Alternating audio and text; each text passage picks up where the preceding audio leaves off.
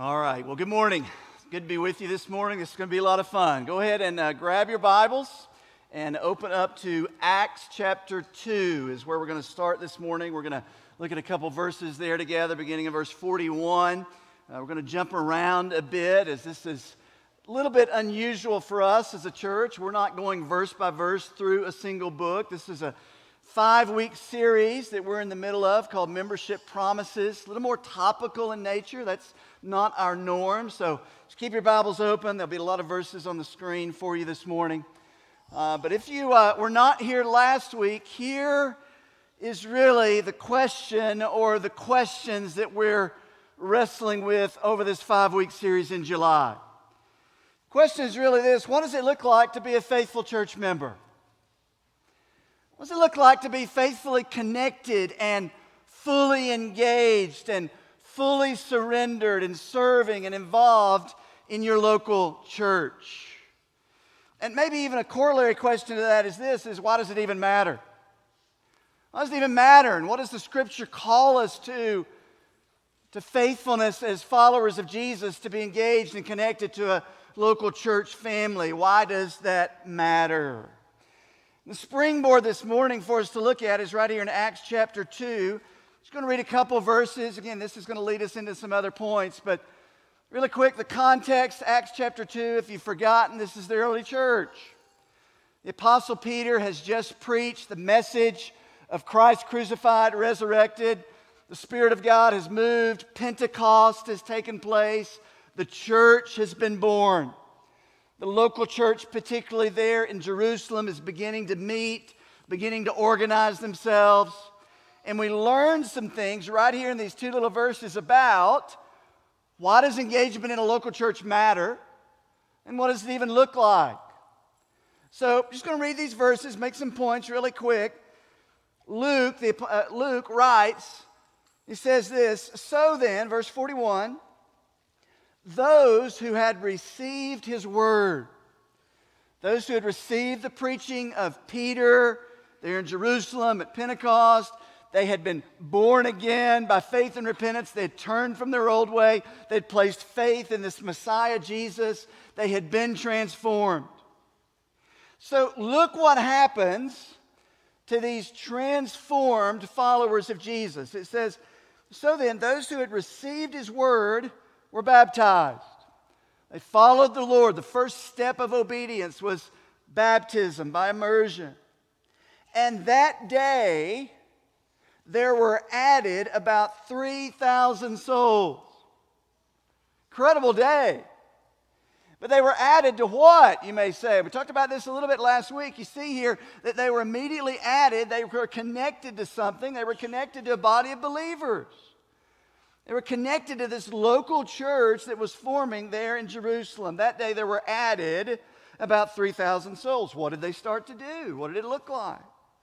They were continually devoting themselves to the apostles' teaching and fellowship, the koinonia of God's people, to the breaking of bread and to the prayers. And you can continue to read that. So really quick, here's what you see. You see that the born-again believers were connected to a local church family. Now, I want to be really clear here from the beginning. Membership in a local church family certainly does not save a soul. Only Jesus does that. But the New Testament knows nothing of Jesus' followers not connected and fully engaged in the life of a local church family. Amen? Oh, come on. You got to help me. That was a great place for an amen. The New Testament, as you read along, simply knows nothing of a follower of Jesus doing their own thing, orbiting out here in Jesus' world, and not connected, engaged members and active of a local church family. It's throughout the New Testament. You see it right here in Acts chapter 2. I read this quote last week. It's really helpful for me. Pastor Kevin DeYoung says this: "The New Testament knows nothing of Christians floating around in just me and Jesus land. Believers belong to churches." Amen? Believers belong and are engaged in local church families. We talked a little bit of the importance of that last week. You can go back and listen to that message, and that's really the motivation for this whole series is what does faithfulness to your local church family look like? Or we could ask the question this way. This is the challenge for all of us. Do you love your local church? Do you love your church? And what does that look like in your life? What are the expressions of that in your life? I don't mean, do you love everything about your church? I don't mean, do you love every personality in your church? I don't even mean, do you agree with everything that your church may or may not be doing?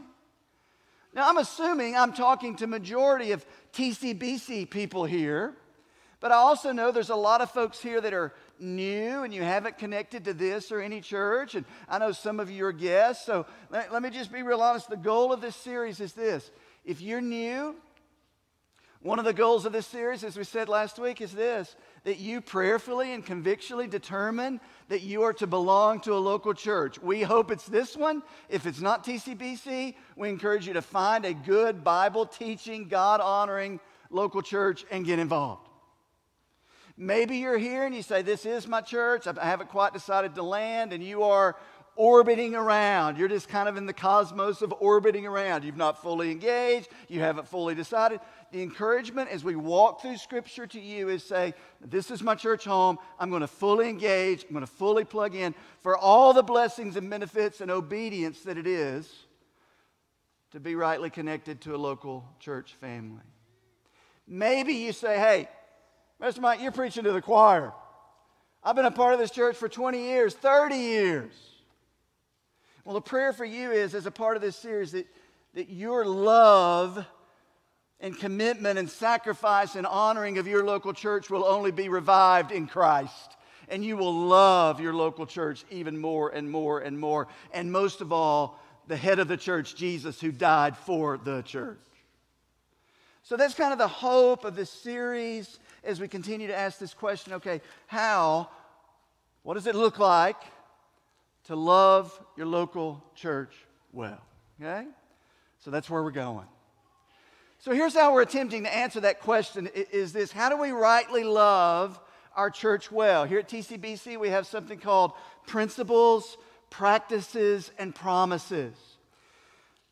Principles and practices and promises. It helps us understand who we are as a church, what matters as a church. We have these principles. We started going over these last week. These are these steel girders that, if you will, are driven down into the ground.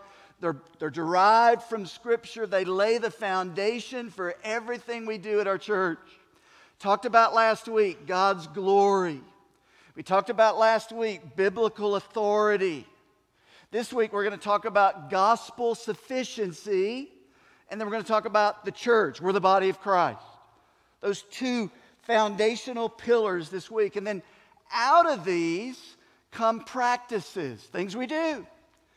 Things we do as a church shouldn't just float out of nowhere. They should come from these biblical principles. So we abide in Christ. We gather as a church. We equip the saints. We make disciples. We go make disciples, live on mission. We'll talk about all those. And then finally for us, I hope most helpful in this series is we have something called our membership promises.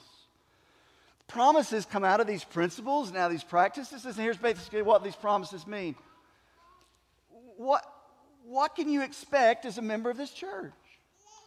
What should I expect from you as a member of this church? What should you expect from me as a member of this church? As an overflow of Christ in us? As our love for one another? So that's the direction we're going. These principles, practices, and promises that help us, Tri-Cities Baptist Church, answer the question, what does it look like to love our church well? All right? So last week, quick review, we looked at two of these foundational principles. Not going to go over them again. You can go listen to the message. If you've been through DTC, you've heard these, a little bit of review. So we talked about God's glory. We exist for Him. It's a foundational principle of our church. Secondly, last week we talked about biblical authority. We spent a long time talking about the reality that as a church, coming from the Word of God, we believe the Bible is the ultimate source of truth. That's a really good spot for an amen, too. We believe, foundational pillar, driven down in the ground as a church, we build everything on it. The Bible, God's Word, is the ultimate source of truth. And all God's people said, amen. If we believe those things, then out of those will come promises that we make to one another. We talked about that last week, what those promises look like. So this week what we're going to do is we're going to take the next two foundational principles, talk about the actions that come out of those and the promises we make to one another. All right? Principle number 3 that we'll look at this morning briefly is this: gospel sufficiency. Gospel sufficiency is a biblical foundational pillar. Again, it's like one of those piles that are driven down in the ground. I'm not an architect, but I understand if you're going to build a massive building, there has to be incredible foundational piles that are nailed down in the ground so that building can stand and withstand everything that comes along. For us, these foundational principles are that. One of them this morning we're going to look at is gospel sufficiency. Here's the way we define that. Hugely important for all of us. Jesus is enough. Jesus is enough. Meaning, wrapped up in who the person of Jesus Christ is. That's why we talked about that at the beginning of the service. Getting our minds and laying our lives at the reality of who Jesus is and all that Jesus has fully accomplished on your behalf and on my behalf is a foundational principle that we build everything else on. Because if you do not convictionally, this is huge, if you do not convictionally believe that who Jesus is and what Jesus has done is completely sufficient for everything related to life and godliness, you will try to live a life of earning. You will try to live your Christian life of can I make myself good enough? Can I earn enough before God? Can I do enough right things? Can I get myself to the place where I'm loved and accepted by the Father? When Scripture says, no, you can't, but in Christ He has done everything necessary for you to know God, to be fully accepted, to be declared righteous, and you can rest in the finished work of Christ. That's good news. That's what we mean when we say gospel sufficiency means Jesus Christ is enough. Who is He? Quickly, Scripture says this, John 1:1, in the beginning was the Word, and the Word was with God, and the Word was God, and the Word became flesh and dwelt among us, and we beheld His glory, glory as of the only Son from the Father, full of grace and truth. What's the point? Jesus is fully God. Jesus is fully man. He's the God-man. No one like Him.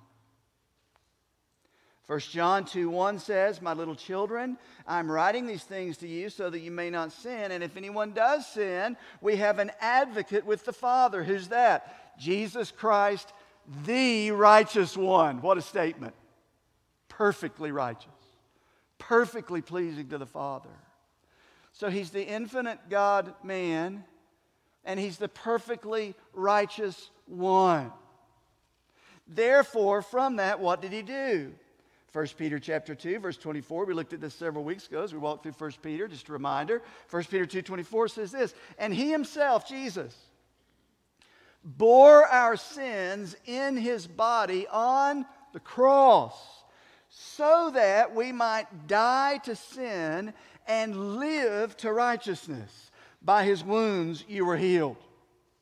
Fully paid everything necessary for us to be made right, and fully in Christ has granted to us His righteousness. And here's the point. He's sufficient. His righteousness is sufficient. You can't improve on the righteousness of Jesus in your standing before the Father. You rest in the righteousness of Christ that's been granted to you by faith and faith alone. See that? Rooted in who Jesus is, what Jesus has fully accomplished. 2 Corinthians 5:21 says this, He, God the Father, made Him, Jesus, who knew no sin, the perfect one. And that's important, by the way. A sinner can't die for a sinner. You say, well, I would give my life for my daughter or my son if I could. You can't, because you're a sinner. Jesus, the perfect one, he made Him who knew no sin to be sin on our behalf so that we might become the righteousness of God in Him.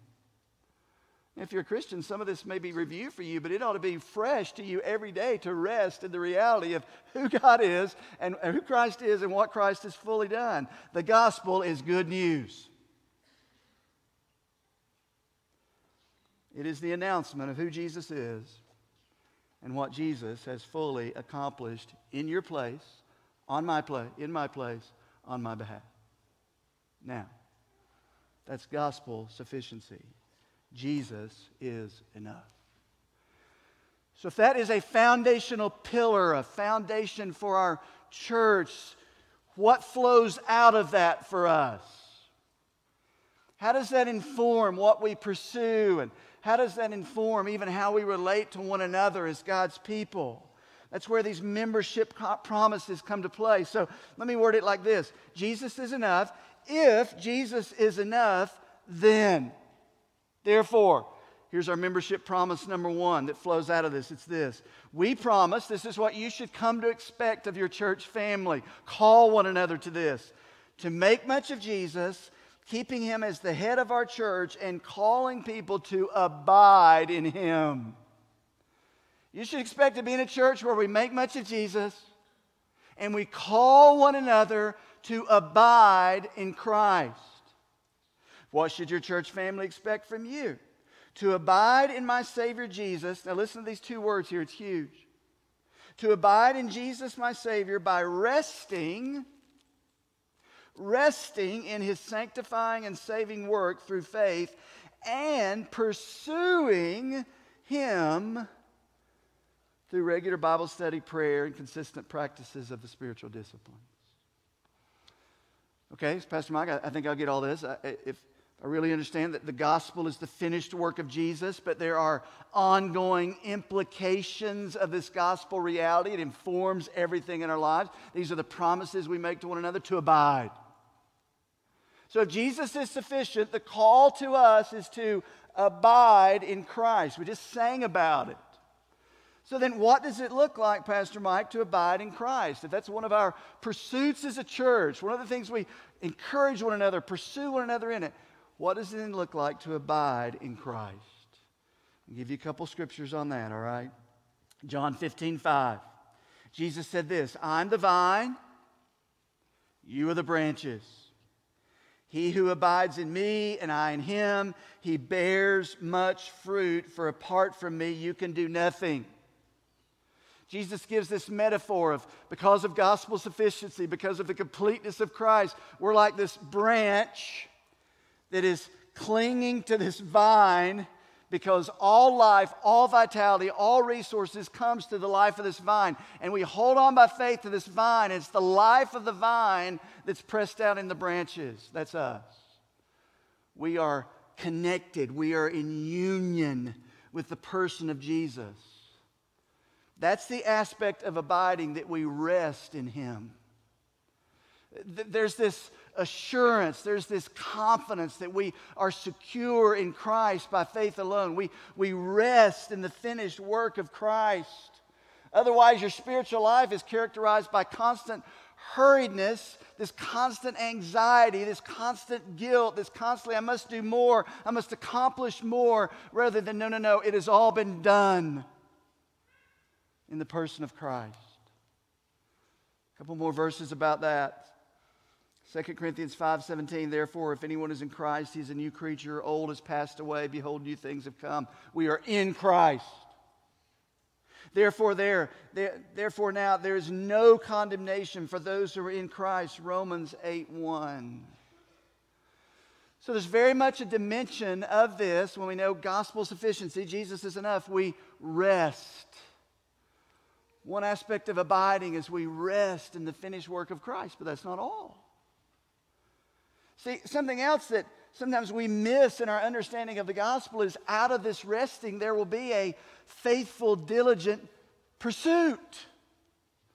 There'll be this pursuit to grow in Christ's likeness and this pursuit of Jesus. We talked about in one of our promises is that. So if you're part of this church and you're a member of this church, it should be something that you continually expect, spur one another on, expect from one another to say, hey, you know Christ, yes, rest in Christ, rest in his finished work, be overjoyed in that finished work. And out of that, there is this grace-motivated, God-honoring pursuit to know him more. There's this pursuit to be more and more like him. There's this pursuit of spending time in his word so that his word is shaping our thinking.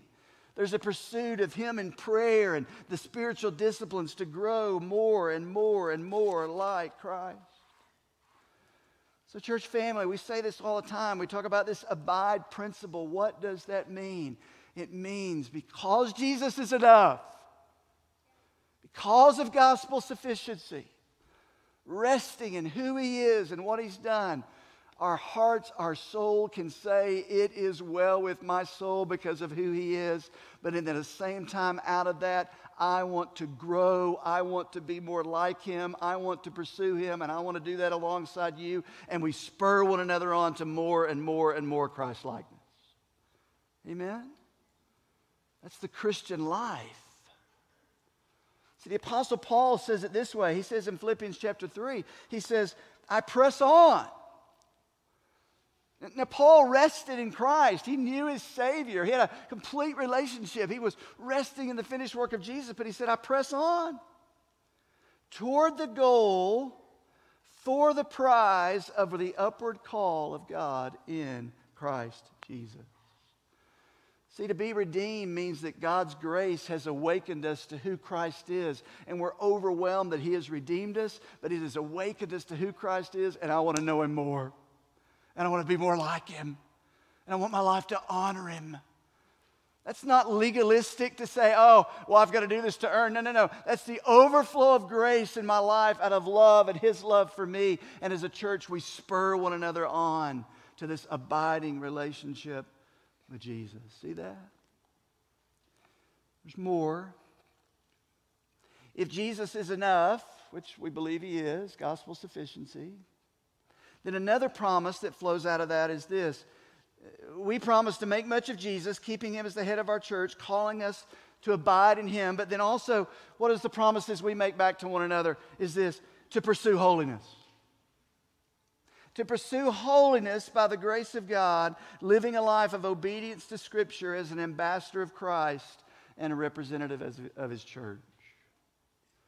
So there's this resting in him. There's this pursuit of him. But then according to 1 Peter, this is huge for us this morning. Because what I'm getting ready to share, it's not going to be long, but I want you to understand this. Somehow, some way, the church believes and has begun to stray away from the gospel reality that God has declared us to be holy in Christ, but has called us to pursue holiness in our daily lives. 1 Peter says it this way.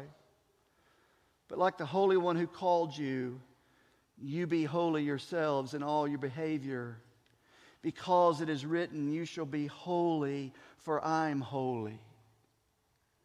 What's the motivation for that? Verse 18, what Christ has done, who Christ is. Knowing that you were not redeemed with perishable things like silver and gold from your empty, futile, former way of life inherited from your forefathers.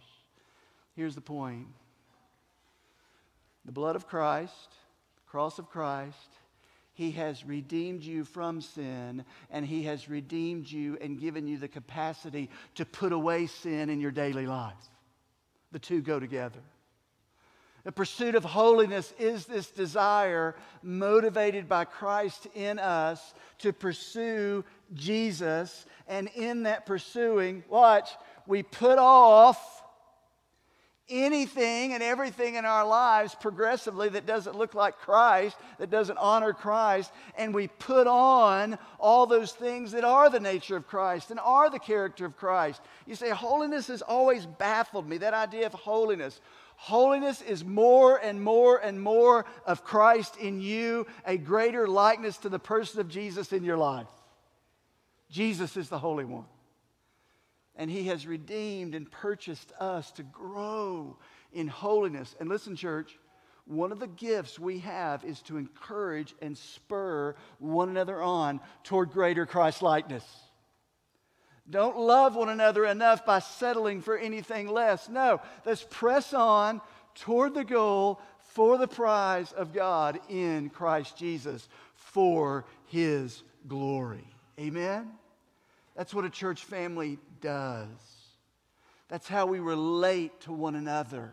That's how all these membership promises connect. You say, what does it look like? We have good casseroles together. We have good fellowships. Yes, we may do all that. Praise God for casseroles. But beyond, above that, are we spurring one another on to be more and more like Jesus the Son for His glory and for His name's sake? Gospel sufficiency says Jesus is enough. And out of that, we abide in Christ. See that? So God's glory is biblical principle. Biblical authority, foundational principle. Gospel sufficiency, talked about that. Now I'm going to walk through our fourth and final foundational principle this morning, and it's this. The time we have remaining is this. The fourth foundational principle for us as a church is the church. It's the reality of all that the Bible says about the church, that we are the body of Christ. That's a principle laid out in Scripture, and out of that flows, okay, here's what we do as the church.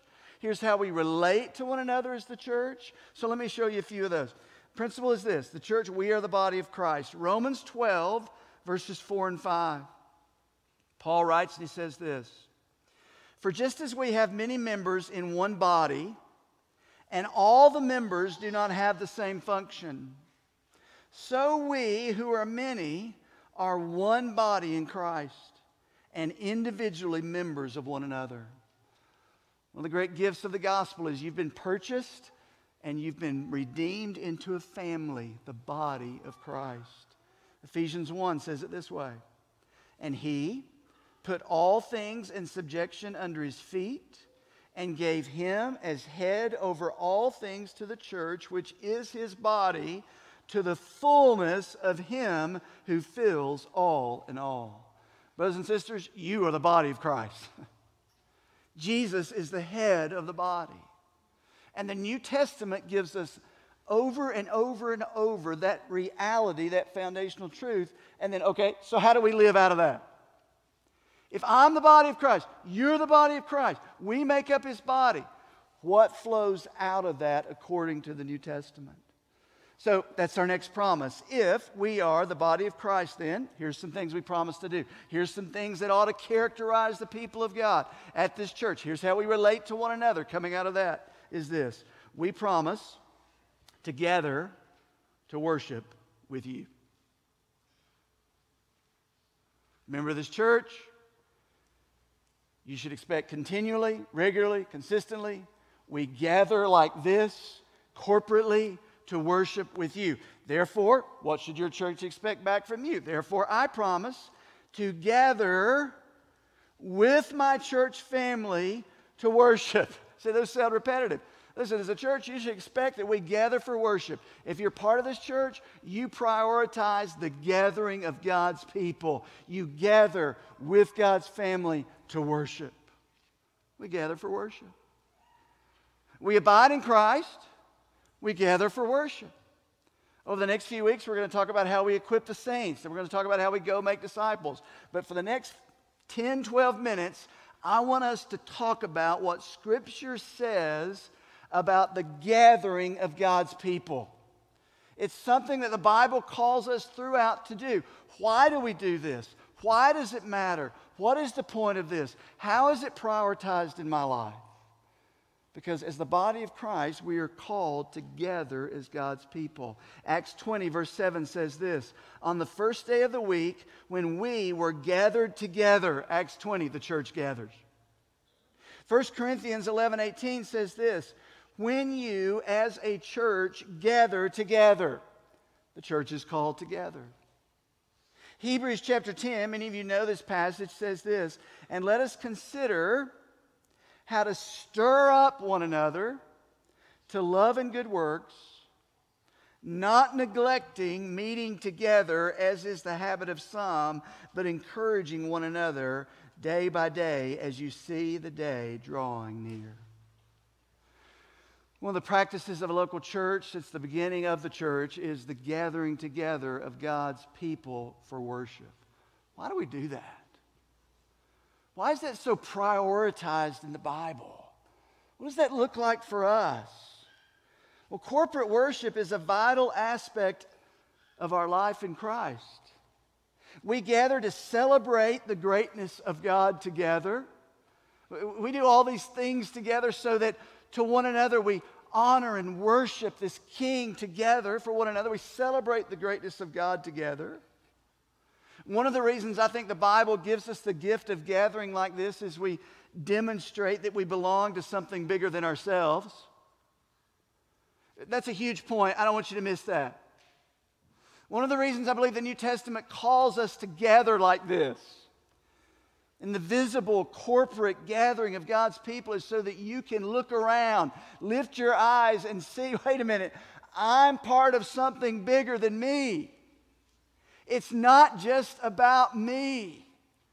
I'm connected to this body of Christ that's bigger than I am. And if you haven't taken a minute this morning, just look around. Just look at each other. Don't kind of gawk at each other. Just kind of glance around and look. You're part of something bigger than you.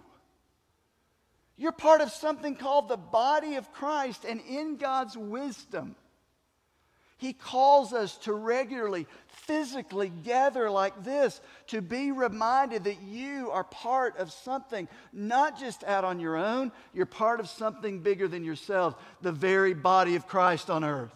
What a gift. We gather to celebrate together. One of the things we learned through COVID really quick is this. I think we have a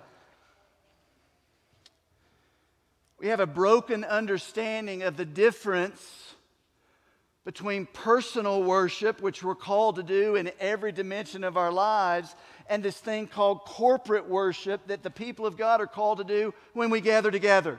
They're both important, they're both called for, but they're not the same. Yes, you're called to worship in every dimension of your lives, but the Bible is clear. There is something unique, something special, a gift, a grace that is given to us when you and I gather physically together to worship our King. This thing called the gathering for worship. What a gift. One of the things we do as a church, because we so value, I'll just chase this really quick, I think it's important. One of the things we value and prioritize as a church in this gathering is we encourage, we challenge, we believe convictionally that we worship as families. Which means we encourage you, parents, bring your kids into the service. We want them to worship alongside of you. Hey, I'll just say it this way. Maybe you come from another church. Maybe you've asked this question. We're not a children's church kind of church. Meaning convictionally, we don't create some alternate worship service and then say, okay, little Johnny, go do your thing and leave mom and dad alone so we can really focus and worship. You go worship on your own. We're not that kind of church. We have children's programmings, we have opportunities, we have incredible kids ministry, y'all know that, but we believe with all the messiness and all the distraction and all the noise that it might create with kids and families in the worship service, watch this, we believe it is of such value, families are to worship together. I believe that as a church. We pursue that as a church. This gathering is a gift that God has given us. I'll quote a man named Ligon Duncan. He says, public worship occurs when the people of God assemble for the express purpose of giving to the Lord the glory due his name, and knowing the joy of his promised unique presence with his gathered people. There's a unique manifestation of the presence of the Lord in this thing called the gathering. We are the church. We are the body of Christ. Therefore, one of the things we do is we gather for worship. We gather for worship. Let us consider how to stir one another up to love and good works, not neglecting to meet together. Hebrews chapter 10, verse 24 and 25 says, but encouraging one another. Let's not neglect the gift of this thing called the gathering. Now, you already know this, but I want to go through the things that happen and take place in the gathering. So, Pastor Mike, I know we kind of do some different things in the gathering, but why do we do those things? And where does that come from? And there's a lot of things we don't do in the gathering. Why do we not do some of those things in the gathering? Let me give you the 5 or 6 things that we do in the gathering and why we do these. You can take notes on these. These will not be on the screen. What takes place when we gather? Number 1, preaching. You say, well, I get that. When God's people are gathered together, one thing the Bible calls us to do, 2 Timothy 4:2 is this: preach the word. Be ready in season and out of season. Reprove, rebuke, exhort with great patience and instruction. If you're part of these gatherings, just know, center will always be the teaching and the preaching of the Word of God.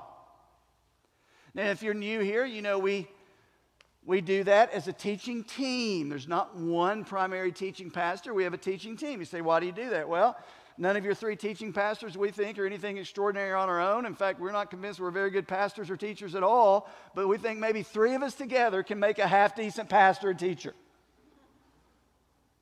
And we believe the giftings of plurality are very beneficial for you. So part of the gathering will be the preaching and the teaching. Part of the gathering will be baptism and the Lord's Supper. One of our promises is we will practice the ordinances as a church when we come together. We're going to celebrate the Lord's table together in just a moment. We have corporate prayer together. Why? Scripture calls us to do that. Yes, pray individually. Yes, pray as families. There's power when God's people come together corporately praying together. We try to do that almost every week. Scripture calls us to have the reading of Scripture, not just the teaching, but the public reading of Scripture. 1 Timothy 4:13, until I come, give attention to the public reading of Scripture, to exhortation, teaching. So we read the Scripture together. We give together.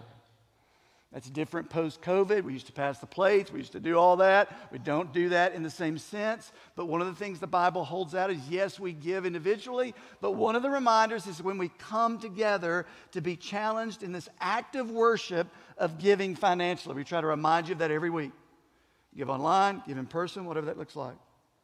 And then finally, we sing together. We sing and praise together. Let the word of Christ dwell in you richly, teaching and admonishing one another with all wisdom. We sing together. Doesn't mean we all sing on note or we all sing very well, especially me. You say, is God honored when I sing by myself? Yes. But God is greatly honored when the chorus of His redeemed come together and we make this great choir together and we sing. It's instructional. We learn from what we sing. It's encouraging and it's worthy of our God. It is glorifying to God when we sing together. So those are the things we do as called by Scripture when we gather together. So I want you to know this morning, one of the great gifts that has been given to you and I as God's people is this gift of the gathering. One of the things I've had the privilege over many years as a pastor and been able to travel all over the world is to meet with God's people in gatherings like this, literally all over the world, in buildings sometimes in gatherings that are under trees in the middle of Africa, sometimes in homes, sometimes in jungles, sometimes in cities, sometimes with many, sometimes with few. But I've also known what it means to gather with God's people at times. Was in Laos years ago, and some of you guys have been on a trip to Laos with us and remember gathering with God's people on Sunday evening, and as we gathered, they had to mount a guard at the door to watch for the government officials because it is illegal to gather as a church in the country of Laos. Now watch this. I'll never forget sitting in a chair in this makeshift place we were gathering in the country of Laos and realizing for the first time, wait a minute, these people know there's risk. These people know it might even cost them imprisonment. But these people have gathered because the gathering of God's people to them is not a good option. It's not something just to tack on my week. It is a mandate given by our King. It is a blessing. And they were gathering even in the midst of risk. It was a priority for them. One of the things that came out of COVID for us as a church that was a blessing, and there were some blessings, is many of us for the first time realized, wait a minute, we're not going to be able to gather like we normally gather. And there were some challenges for all of us to say, you know what, we're not gathering just out of convenience. We're not gathering just because it's a neat thing to do. We're gathering because God has called His people together, and there is value in it. And one of the things that came out of COVID is we started chasing and we started putting all these other rhythms back into our lives, but many of us failed to prioritize the meeting of God's people again because God calls His people together. This thing is a gift. So because we are the body of Christ, we gather together for worship. So here's what I want to do. I'm going to ask the team just to come on up, and they're going to begin to play. And I want to give you some really, really practical things, and then I'm going to lead us into the Lord's table, and we're going to do one of those things together that we do. We're going to celebrate the Lord's table, but one of your teaching pastors, one of your elders, Pastor Daniel, wrote a elder letter several weeks ago, and I thought it was just really helpful. This is incredibly practical. What are some things you can do and we can do as families to gather well? That as you prepare for the Sunday gathering and you prepare to come and be with God's people, what are some things we can do to gather well? I'm going to give these to you really quick, and then we're going to move into a time of the Lord's Supper. They're not on the screen. You can write these down. Number one, be present. First thing you can do to gather well is be present. Prioritize the gathering of God's people. Number two, be early. There's huge value, parents, to teach the value to your kids as we run to and fro in every other area. The gathering of God's people, I'm going to prioritize it. I'm going to plan ahead. I'm going to get there early, and I'm going to be ready. Number three, be prepared. Put everything aside. Lay aside all the distractions. Be prepared to meet with God in a unique way in the gathering. Number four, be uncomfortable. Be uncomfortable. Come to the gathering missionally. Move around. Be ready to serve. Be ready to maybe get out of your norm. Sing loud. Challenge one another. Be ready to be rebuked. Be ready to be challenged. Be uncomfortable. And then finally, be responsive. Be prepared to hear the Word of God, not just be hearers, be doers, ponder, repent, change, practice, pray, gather to be transformed. And let's prioritize this gift of the gathering for the glory of our great God. Amen. Father, thank you for this time. I pray now, Lord, for the gift of the Lord's Supper that we're about to take together as your people, Lord. I pray you prepare our hearts. Lord, I thank you for gospel sufficiency of who you are and what you fully accomplished. Lord, we rest in you. Lord, give us the grace to pursue you as we rest in who you are. Lord, we thank you for the gift of the church. We are the body of Christ. And Lord, out of that, one of the things we do is we gather as your people. One of the things you call us to do is to celebrate this thing called the Lord's table, the Lord's Supper. Prepare our hearts for that right now. In Jesus' name we pray.